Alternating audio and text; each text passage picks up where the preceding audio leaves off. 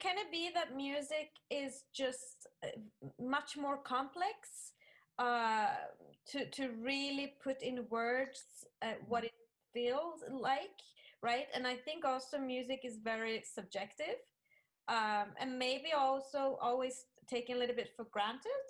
And yeah, I think maybe it's like that. It's so much easier to talk about pictures or create and paint stuff, but if you're not, everybody are really a musician. And me myself, I always say I'm not a musician, but I can feel music. But if I have to go in a detail of trying to understand music, then I feel like, oh no, that's not my area. Could that be something, that music is so complex?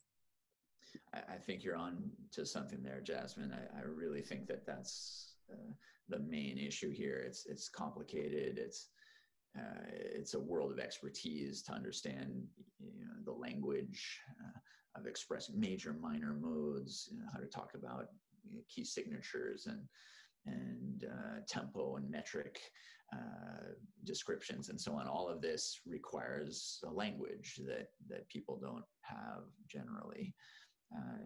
And that, in addition to your point about subjectivity, so it's we all bring to the table our own preferences and experiences, and they're pretty unique to us. And one of the great things about music is that it accrues emotional associations, and there's some amazing work by people like Fred Barrett and Peter Janata looking at nostalgia in music. So these, especially in our teenage years and plus or minus several years, you get this really powerful nostalgic effect of music.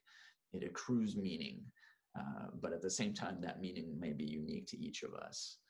So how do we go outside of the subjective and look at an objective understanding of how a sequence of sounds will influence people kind of on average? That may be a little bit harder to do.